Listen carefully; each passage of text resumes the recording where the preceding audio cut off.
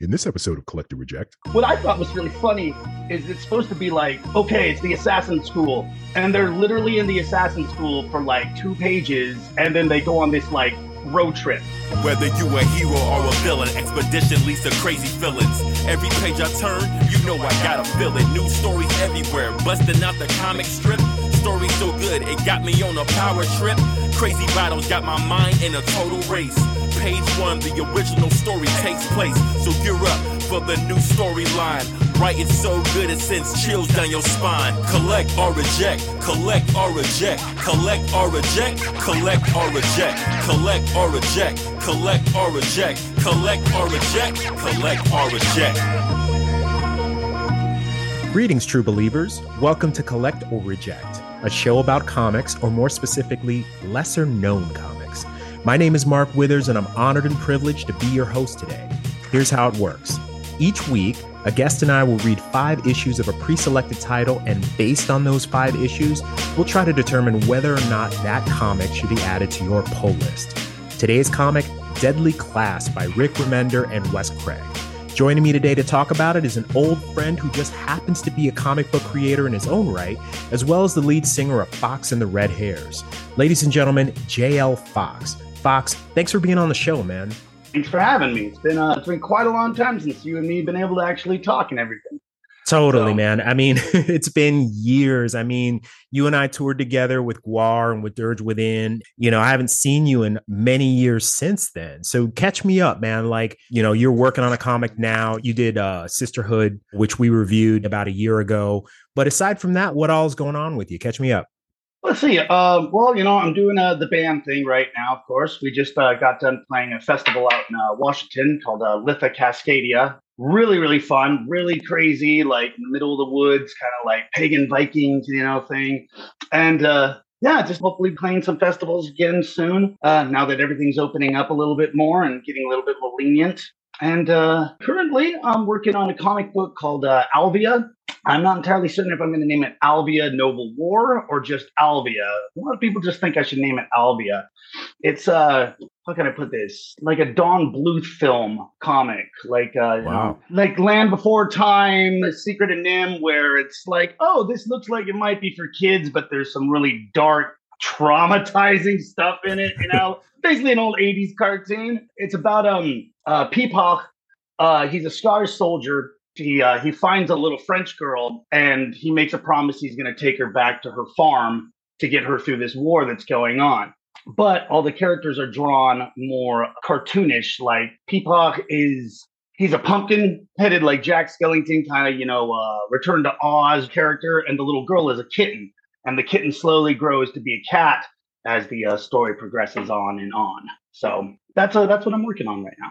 Yeah. Right on, man. Sounds really good. It's sad.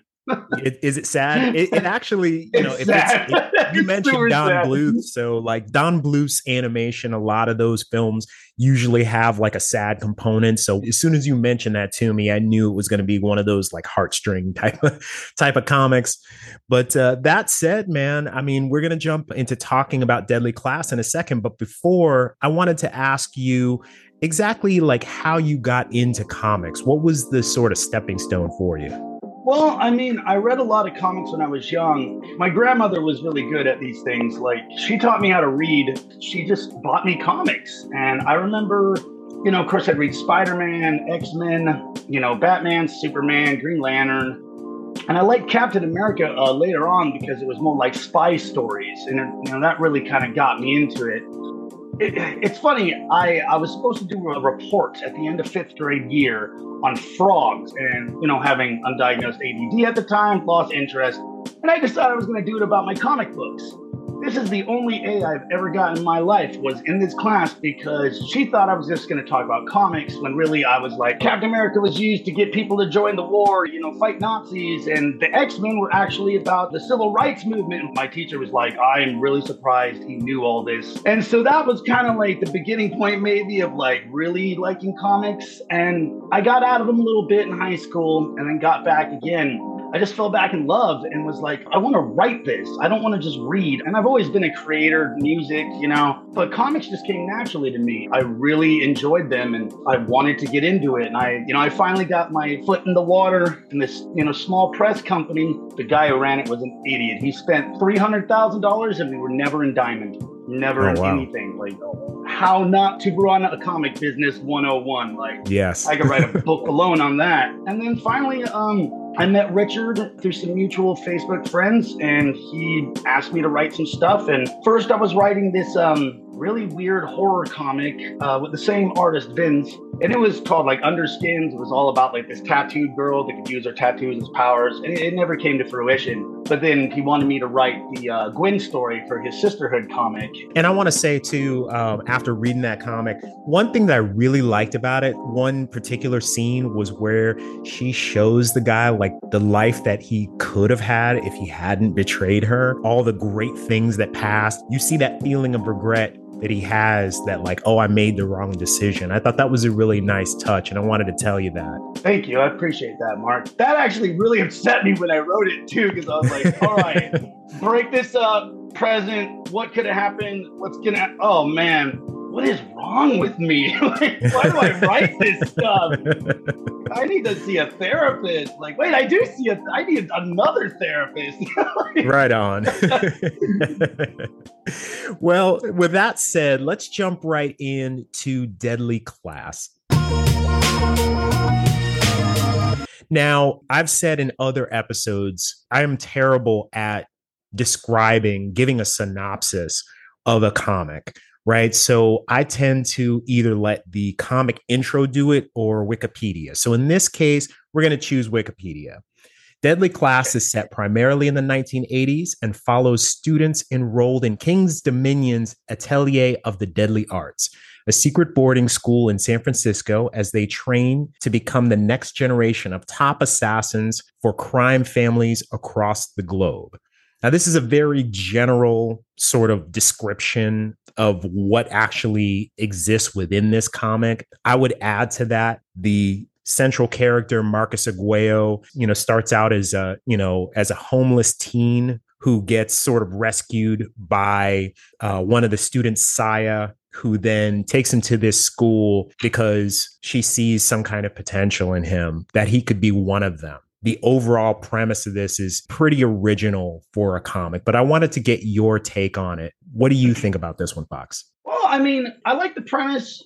I especially like he starts off homeless at first. It's not like, he's, one of the rich students that gets put in and everything. Your stereotypical kind of like, oh, he's from the black sheep. It's like, he's homeless and they notice his potential, especially, I'm not going to reveal anything of why of that potential. I think it's got a pretty good original storyline. I mean, it's a very thrill kill kind of a comic. It seems like at times, kind of like Kill Your Boyfriend by Grant Morrison. Mm-hmm. I think I really like the idea that there are cliques in the assassin groups. It's like the writer almost wanted to be like, I just want to write a high school story. But I'm going to make them assassins. And so you have like the preps, the jocks, and stuff. But it's like, oh, it's the rednecks, the cartels, and then this. And so I like that idea. I think it's very original. And I think it's a pretty cool premise and how they kind of handle it. Right on. I like this book particularly because it screams punk rock to me. Like, there's so much in here that reminds me of the 80s, which that was my coming of age, was like the mid 80s. Yeah. And I rolled with like the punk and the alternative cliques at that time. And you see like nuances of that throughout this book, even in the artwork. Like, it's very like the jagged lines that like Wes Craig draws, and the way that he constructs these characters, the way that they're dressed, the way that Rick Remender throws in just subtext within just like small conversations where they talk about the Smiths.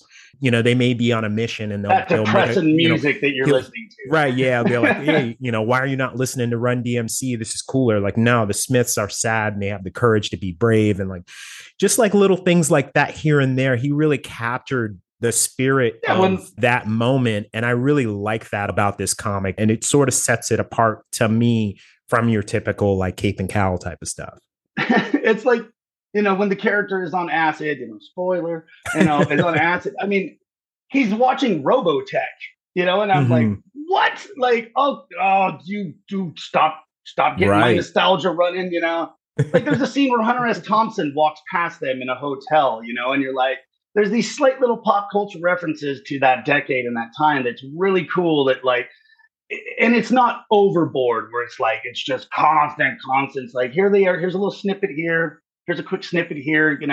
What I thought was really funny is it's supposed to be like, okay, it's the assassin school, and they're literally in the assassin school for like 2 pages, and then they go on this like road trip. Right. Like so the first 5 comics aren't even in the assassin school. I was like, Right. that's kind of cool. I like you're pushing it instead of now it's the training issue, and now it's this and this. It's like, no, we're gonna have fun with this. Now Absolutely. we're gonna do all our little things. I agree with literally everything you said. There's like a very small component, like the school itself is like a very small component. Like you have a scene with the teacher who specializes in poisoning, and you have your self-defense teacher. They show like a day in the life, but it's literally just one day in the school. And there's like nothing else after that. Yeah. Everything else exists either after hours or on this road trip. One thing that I do like about it is it's sort of like a subtle retelling of like an X-Men comic, if you break it down. Like the headmaster, Mr. Lin, is Professor Xavier for all intents and purposes. Saya could be Psylocke, could be Jean Grey.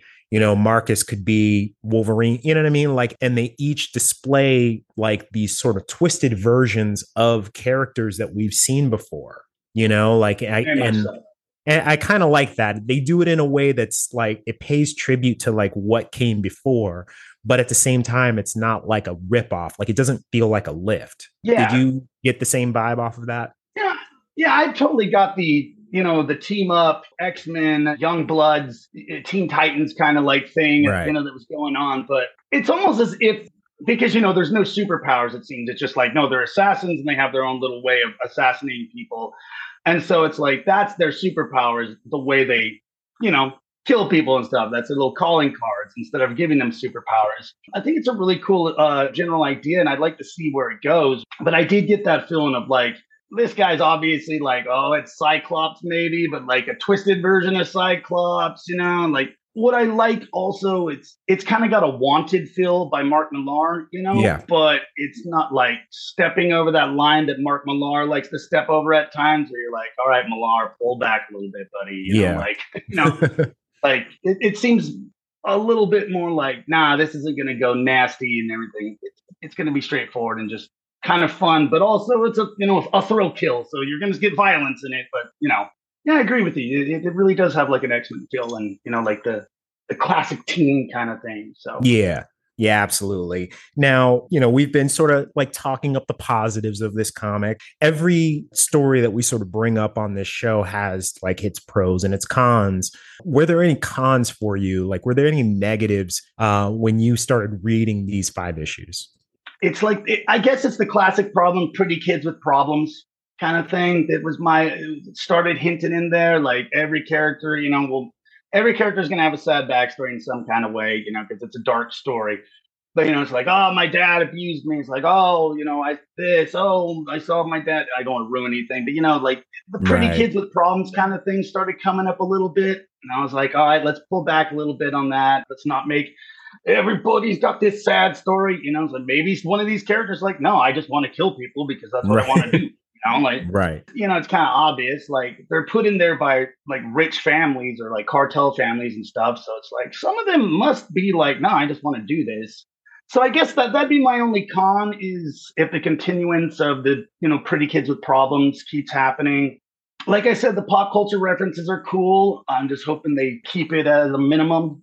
Some of the art, once in a while, some of the panels are a little, that could be worked on a little better, but it's just mainly background stuff. I mean, everything else, I like the first mentioning of like, oh yeah, Reagan led all these people from mental institutions out, and like, oh, all right, so there we go. We're jumping right into that. Cool. Right. This is the 80s. Even the drug taking isn't just like overt.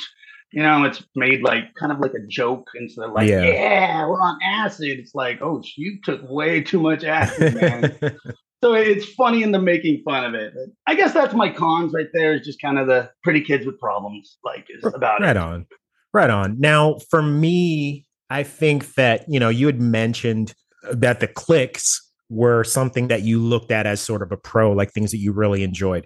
For me, I enjoyed that aspect in the sense that clicks do exist within every high school, but I thought it was a little two dimensional to make the cliques racial. So, for example, like I all the white agree. kids are I agree. Dixie Mafia, all the Asian kids are Yakuza, all the black kids are from street gangs. They could have done something a little bit more original. I don't really think that there was anything intentionally discriminatory about it. It was just kind of like a low bar. I thought they could have Yeah. done that aspect a little bit better. Yeah, I agree with you on that. I was like, okay, like, so only these particular, racial people are allowed in these groups. That sounded more like prison than, a high school. Like, Exactly. really? Okay. I Right. mean, it's like, it's a cool concept.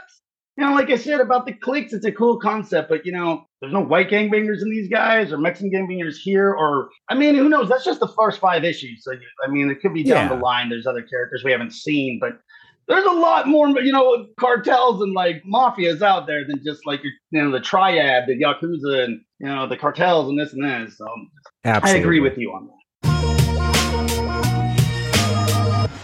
Primal Warrior Draco Azul is the story of a man who finds a giant robot from ancient Mayan times and uses it to fight giant monsters that are mysteriously appearing all over modern day Mexico. It's a little bit of Godzilla, Power Rangers, and Pacific Rim, all set against the Mexican backdrop for a unique cultural flair.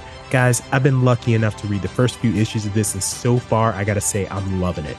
If you're a fan of mecha, kaiju, tokusatsu, or just really cool action comics in general, this is gonna be right up your alley. You can find Primal Warrior Draco Azul on Amazon Kindle and Comixology. Get yours today.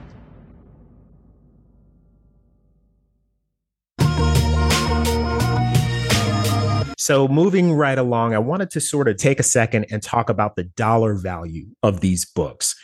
Comics sometimes appreciate in value, sometimes the value goes down. Now, at the initial time of this publishing, the cost of each of these 5 issues was about $3.50. And today, the average cost of each individual issue is about $14.77, with some being a little bit more, some being a little bit less. Does that sway your opinion one way or the other in terms of your collect or reject verdict? Because that is really, if you break it down, it's like about a 400% increase in value. Does that have any impact on your verdict? If you're a big collector, $14 is not bad to get like a first issue, of something. So I mean, I want to go back and get the first 5 issues of Saga, but I think those are like 50, $60 right now. Oh, yeah. But I mean, if you just want to read it, I mean, for the same price as one of those books, you can get the whole trade paperback, and That's true. go that way. Absolutely. And even people collect trade paperbacks nowadays. So like, it's a win-win situation. Right. Now, looking at it from the perspective of like trends, right? We know that there was a Deadly Class TV show that aired on Sci-Fi a few years ago. In fact, that's how I became aware of the title. Whether or not that had any impact on the price of the books today, it looks like there's sort of like an upward trajectory, although it's not an intense, trajectory. It's not like the difference between, say, like Bitterroot #1 when it first came out, or an early Miles Morales comic book versus what that would be like today. That said, I don't think that it really like affects my opinion today. Like I love the comic. I would probably collect it either way. It doesn't make me more or less apt to collect it. So what would you say, Fox? Collect or reject? I would collect. I mean, it's an interesting premise. It's a fun comic.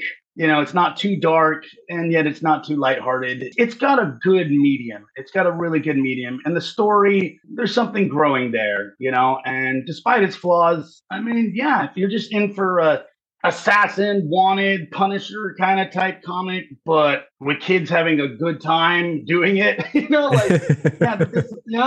is up your alley. Like I said earlier with Grant Morrison's Kill Your Boyfriend. If you've ever read that, you will love Deadly Class. So right I'd say collect. I'd definitely say collect. Right. And I would echo that. I'm going to say collect. In fact, I do collect this comic. I fell in love with the TV show. It was one season, but it was one of the best shows on television that year in 2018. I immediately ran out, started collecting these issues, and it really spoke to me as a person who was that age during that era. It reads to me like a John Hughes movie gone wrong. You know what I mean? Yeah, definitely. Oh man, if Anthony Michael Hall, when he was really skinny, not bulky Anthony Michael, he was an assassin, and be like, wow, okay, okay, exactly. Right on. I'm on board, John Hughes. Yeah, that's the vibe I get from it. So for that, I really have a lot of love for this one. So it's going to be a collect for me. Once again, I'd like to thank my guest, JL Fox, for being here today. Before you go, please tell our audience where they can find you. You can find my band on Spotify, any streaming service. We're on all of it. Fox and the Red Hairs, like rabbits, HARES, not follicle. Find that. Right now, I'm currently putting together some stuff to put Albia online. It's really just more about letting my friends see where it's going. But soon I'll have some stuff up. I'll have some stuff up very soon. So we're just finishing up the ash can and the first issue lettering, and then gonna start putting that out, and hopefully everybody will like it. Fantastic, man. Can't wait to check that out. And of course, I want to thank all of you for listening. If you like what you heard today, please rate and review the episode, and just let us know what we can do better. Like, what do you like about this show? What do you not like? Until next time, this is Mark Withers. Catch you on the next page.